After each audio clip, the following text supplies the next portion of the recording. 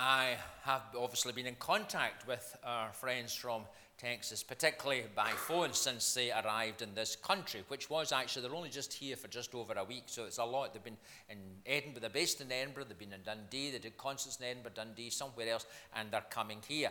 And as I hinted at, the arrangements have not, but they did all the arrangements through a travel agent, and it hasn't always worked out. I think they've had transport problems elsewhere. So I've spoken to Alex, who's the leader, the bandmaster, I suppose, might be the phrase, I don't know what they call them there, but he's been the leader of the group, and we chatted away. And I was saying to him that it was unfortunate he was arriving in Scotland, and despite all that's happening weather-wise down south, well, we've had the clouds, and we've also had some rain, although it is quite mild, but nothing compared, of course, to the temperatures that they're going to be getting down south.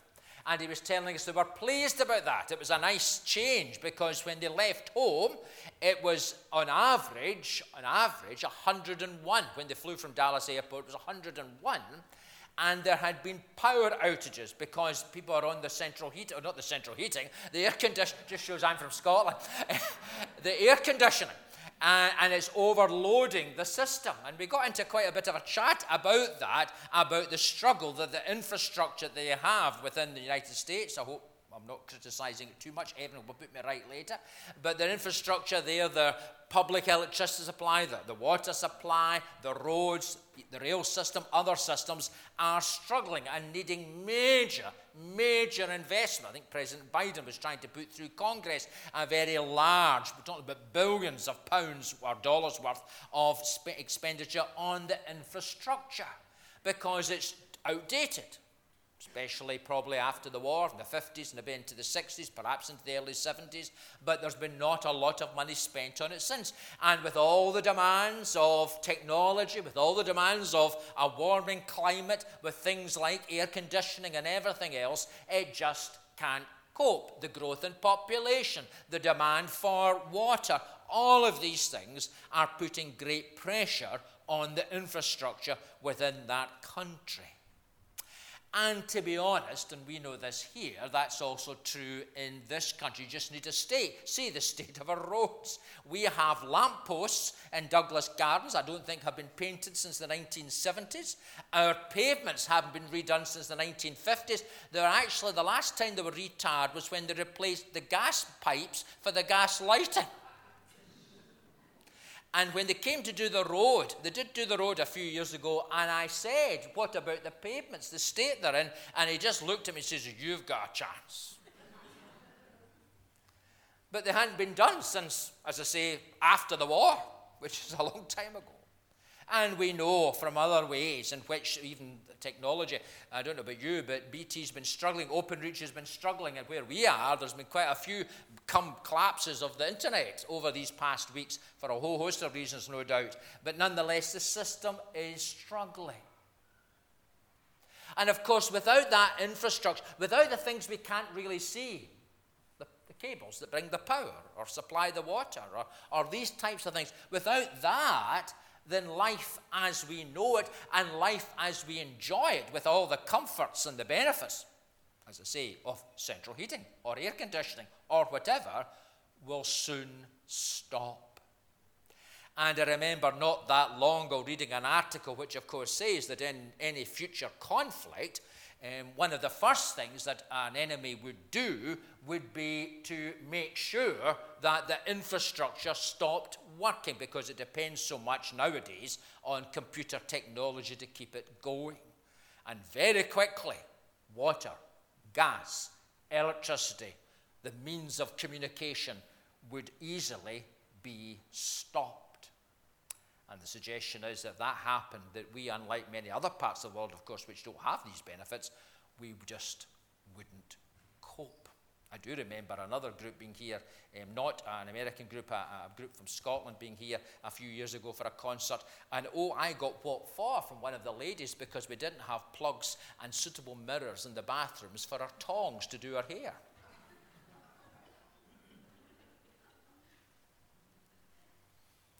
Well, the infrastructure, literally, physically, but also morally and spiritually, of Israel was collapsing. If you want, when you go home, you can read the chapter just prior to this. Indeed, you can read through the book of Kings. It is, after all, it is a record of history. But one of the phrases which continually comes up when it's talking about the kings, particularly of this northern kingdom based in Samaria, the kingdom of Israel as it's called, is that Omri, who was the father of Ahab, did evil in the eyes of the Lord and sinned more than all those before him. He followed completely the ways of Jeroboam, son of Nebat, committing the same sin Jeroboam had caused Israel to commit, so that they aroused the anger of the Lord, the God of Israel, by their worthless idols. 1 Kings 16 and verse 25. And then in verse 29 we read, in the 38th year of Asa, king of Judah, Ahab, son of Omri, became king of Israel, and he reigned in Samaria over Israel 22 years. Ahab, son of Omri, did more evil in the eyes of the Lord than any of those before him. He not only considered it trivial to commit the sons of Jeroboam, son of Nebat, but he also married Jezebel, daughter of Ethbaal, king of the Sidonians, and began to worship Baal, and began to serve Baal and worship him. He set up an altar for Baal in the temple of Baal that he built in Samaria. Ahab also made an Asherah pole, a kind of totem pole type thing, and did more to arouse the anger of the Lord, the God of Israel, than did all the kings of Israel before him. In Ahab's time, Hiel of Bethel rebuilt Jericho. He laid its foundations at the cost of his firstborn son Abiram, and he set up its gates at the cost of his youngest son Segub, in accordance with the word of the Lord spoken by Joshua, son of Nun. That's just a very brief background to the setting for Elijah. A series of kings, a series of leaders had departed from the Lord. That's because, of course, originally when there was the rebellion and the division of Israel, of the nation state of Israel, that was at the very heart of that rebellion. Will you serve God, or will we be like the nations round about and fit in and accommodate to their ways? And particularly as we read here, to the worship of Baal, a fertility god, a Canaanite god, or the Asherah pole, which again was a god of fertility, and was, as I say, was kind of like a big totem pole, we would maybe say. And people would gather around that, and can I say just a wee bit, the maypole that's used for dance, all the rest of it, which seems quite innocent, it's actually derived from that kind of concept. That's why a lot of Christians down south, for instance, aren't very keen on that type of dancing and all the rest of it, because that's part of what was involved. Various frantic, frenzied dancing and doing various things to yourself in order to conjure up the power of a god or of a spirit. And that was Israel's story. You know well enough, we have spent many years over time looking at the story of Israel, and that was constantly their challenge. Would they serve God, or would they go the way of the nations round about? The pagan nations that weren't unspiritual, but worshipped the gods that came from nature. Paul, in the first chapter of the book of Romans, that is his critique of humanity, that instead of worshipping the Creator, we worship the created things that God made. And before we go any further this morning, although that was very much a reality within the time of 1 Kings, and last year we spent time looking at Ezekiel and his insight as to what went on in Israel, it would be wrong for us to simply say, well, let's be honest, there's no Baal temples in Uddingston, or no poles that people dance around here. But of course, that's not the point. The point is that people, when they stop worshipping the Creator, it's not that they stop worshipping something. We can't do that. It's in our DNA. It's how we're made. We have a need to. It's intrinsic to our very being that we give our loyalty, our love, and look for our devotion and security in something or in someone. And while that thing or one in itself might not be wrong, it might be a relationship, it might be a person, it might be a work or career, or it might be something more blatantly wrong. We might look for it in feeding our pride or our jealousy, or dealing with people in a bad way, or it might be on drugs or sex or alcohol or whatever. Obviously, it ranges in people's temperament and personality, but nonetheless, we're made to worship something.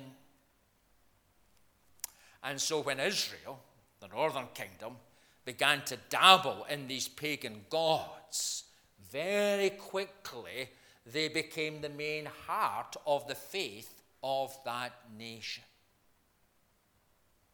And it spiritually and morally undermined the nation. And later on there's prophets, Prophet Amos and other prophets later on in the Old Testament, who also speak about how it corroded the sense of justice. The legal system was corrupted. The fairness, the way people were treated, well, it was no longer a fair society. It became a divided society. And those who had got more, and those who didn't got even less. And there's a whole host of social and economic and practical ramifications that flowed from their loss of loyalty to their Creator God.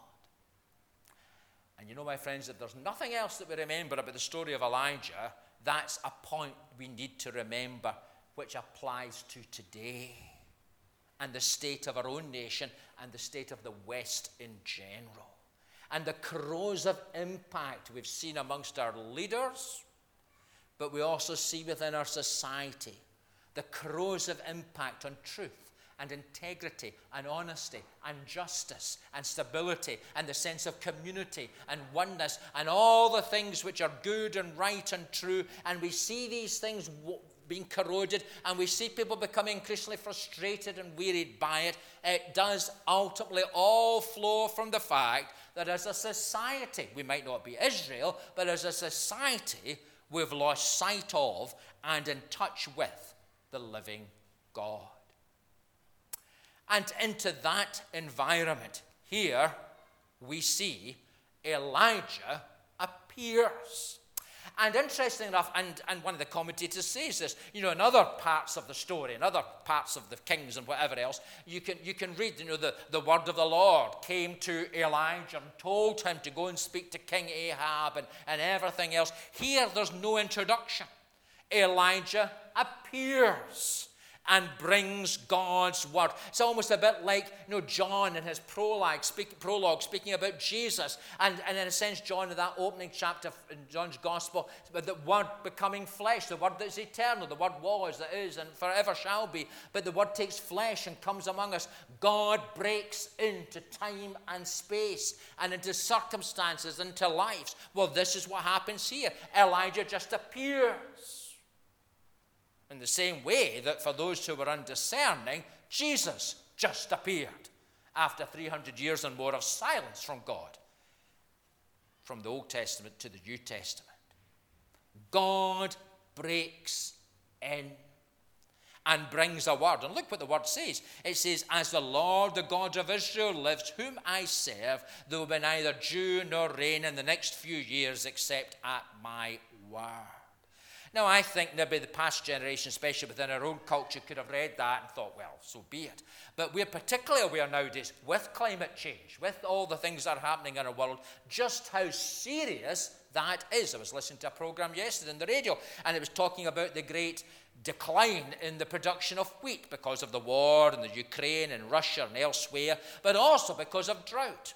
And it was speaking about a farmer in France with vast wheat fields that are just singed and burnt because of the climate, because of the weather. Not just now, but the way it's been so variable over these last few months.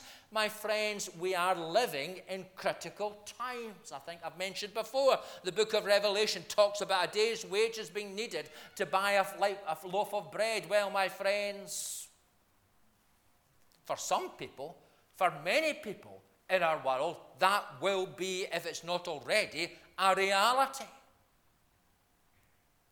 And so the lack of rain, or the rain at the wrong time, is disastrous. And here particularly, because Baal was a god of fertility, who was supposed to be sovereign over the rain, and over the climate, and over the growth of the crops, and everything else, to say that you might think he's boss, but actually the God I serve, and notice he says that, the God I serve is boss, and he's switching off the tap, that was an attack, a challenge against the very ethos of society and of King Ahab. And it saddens me, perhaps not so much for all of us, I appreciate, but especially, for people maybe like Graham and myself and Ian and others who've been involved in ministry. It saddens us that the church has so failed in our day and in our generation to be that prophetic word, to speak out, not always to be complaining about things and criticizing things. I don't mean that, but to speak out and to speak into the times in which we live. For instance, the whole situation to do with climate concern. Rightly so, we are concerned. But the church largely has been silent. First of all, by reminding people that this world in which we live will ultimately be consumed by fire. It is not forever. Nothing is forever, and this world is not forever. And secondly, to explain why things are. Why is creation groaning, waiting for its day of deliverance? It's because of human folly. It's because of sin. It's because we do not recognize that we're not the creator, that we're not in charge, but we're the stewards under the creator, meant to look after creation. And then, yes, talk about practical things, which rightly we all need to think about and do. But the church largely has either been silent or simply emphasized about the recycling, taking our plastic bottles to the bin and doing all that kind of stuff, and has never, ever, rarely put the whole story in its context. We failed to be that voice of prophecy. But Elijah did his job and brought his word. And we need to pray that in these days the church will be enabled and empowered to do that far more faithfully. He brought God's word.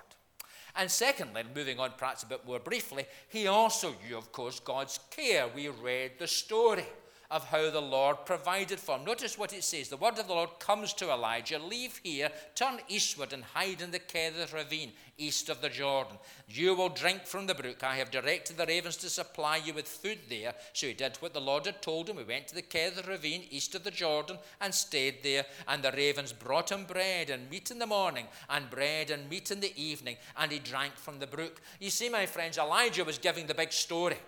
God switched off the tap. And it's not going to come back on until he says so, and you better learn your lesson. Basically, that's what he was saying, and think about it. And of course, we'll see what happens over the next week or two as to the outworking of that. But you see, it's always easy for a preacher or a minister or any in that line of work to say things. It's always a challenge for all of us to actually prove them and know them in our own lives. And actually, this whole story that comes out to us in 1 Kings 17 is really, at least partly, to do with Elijah's own faith growth. And so, his own immediate needs are met, miraculously so, at the brook in the Kerith ravine, and the ravens who bring him food. And again, the story of Jonah complaining, remember, and the Lord provides for him at the very end, and he moans and groans about what God's mercy on the city of Nineveh, and God provides for him a tree that covers and shelters him and provides him shelter, reminding Jonah that ultimately he, like everyone, is dependent upon the same God, the God of justice, the God of provision, the God of faithfulness, and the God of truth. And Elijah is learning that here. And when that supply runs out, God provides someone to help him. And it's not just in a journey spiritually, in his faith. It's also a physical journey. First of all, he goes over to the east of the Jordan. That's going a wee bit kind of, that's a bit like you dear folks from this side of the city venturing over maybe to the West End. That was especially true when it was in the East End, wasn't it? That really was a big journey. Well, perhaps maybe that should be the land of Sidon. Maybe the east of the Jordan was going into Glasgow, And then going out to the West End, really out into the, no man's land, the strangers. I mentioned the other day, my aunt who lived in Edinburgh for years used to talk about coming through to the West. And the way she spoke, you thought it was the Wild West she was coming through to. Well, Elijah's on a journey. Geographically, he's getting further and further away from the land of Israel, and he's moving now to the land of Sidon, really into enemy territory, out with of the covenanted land of Israel. First of all, he's out with a wee bit, but not too far. And then he really moves out. But you see, my friends, that's what God does for his people. He stretches us. We can all be quite narrow and set, and we think, this is how things are to be. This is what is to happen. If anything, COVID was one, it threw that to the winds.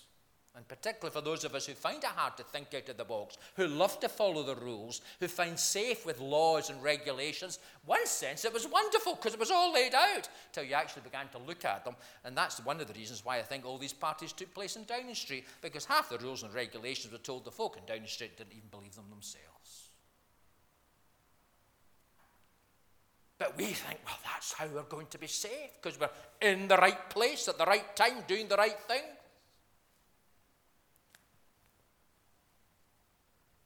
And Elijah has to learn that the only right place, the only safe place, the only secure place is where God is with him.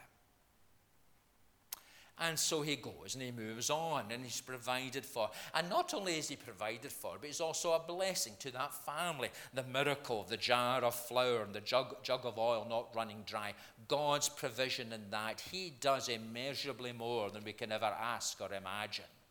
His ways might not be our ways. His thoughts might be not our thoughts. But he is a bountiful God. And the provision is there. And it's all opening up. And you can just imagine the nice evenings he would spend talking to this lady. And maybe to her family, suggested there's more family than just the son who takes out.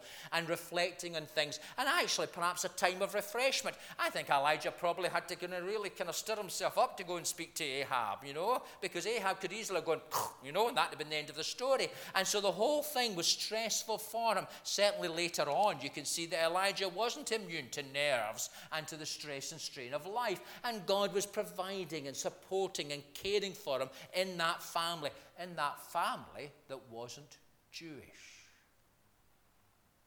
The God who, yes, was going to bless Israel, the Jewish people. But why? So that there would be a blessing to the nations round about. And here already, this is beginning to work out. And it's a nice story. And we think, well, isn't that good? Until, of course, something happens.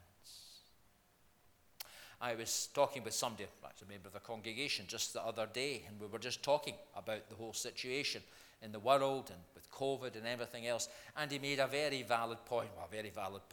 He said, I think people sometimes think that death doesn't exist. And I could go in a wee rant about how I think that definitely underpinned, unfortunately, a lot of the ways we dealt with COVID. Sad things happen to good people. Bad things happen to people who try to do the right thing.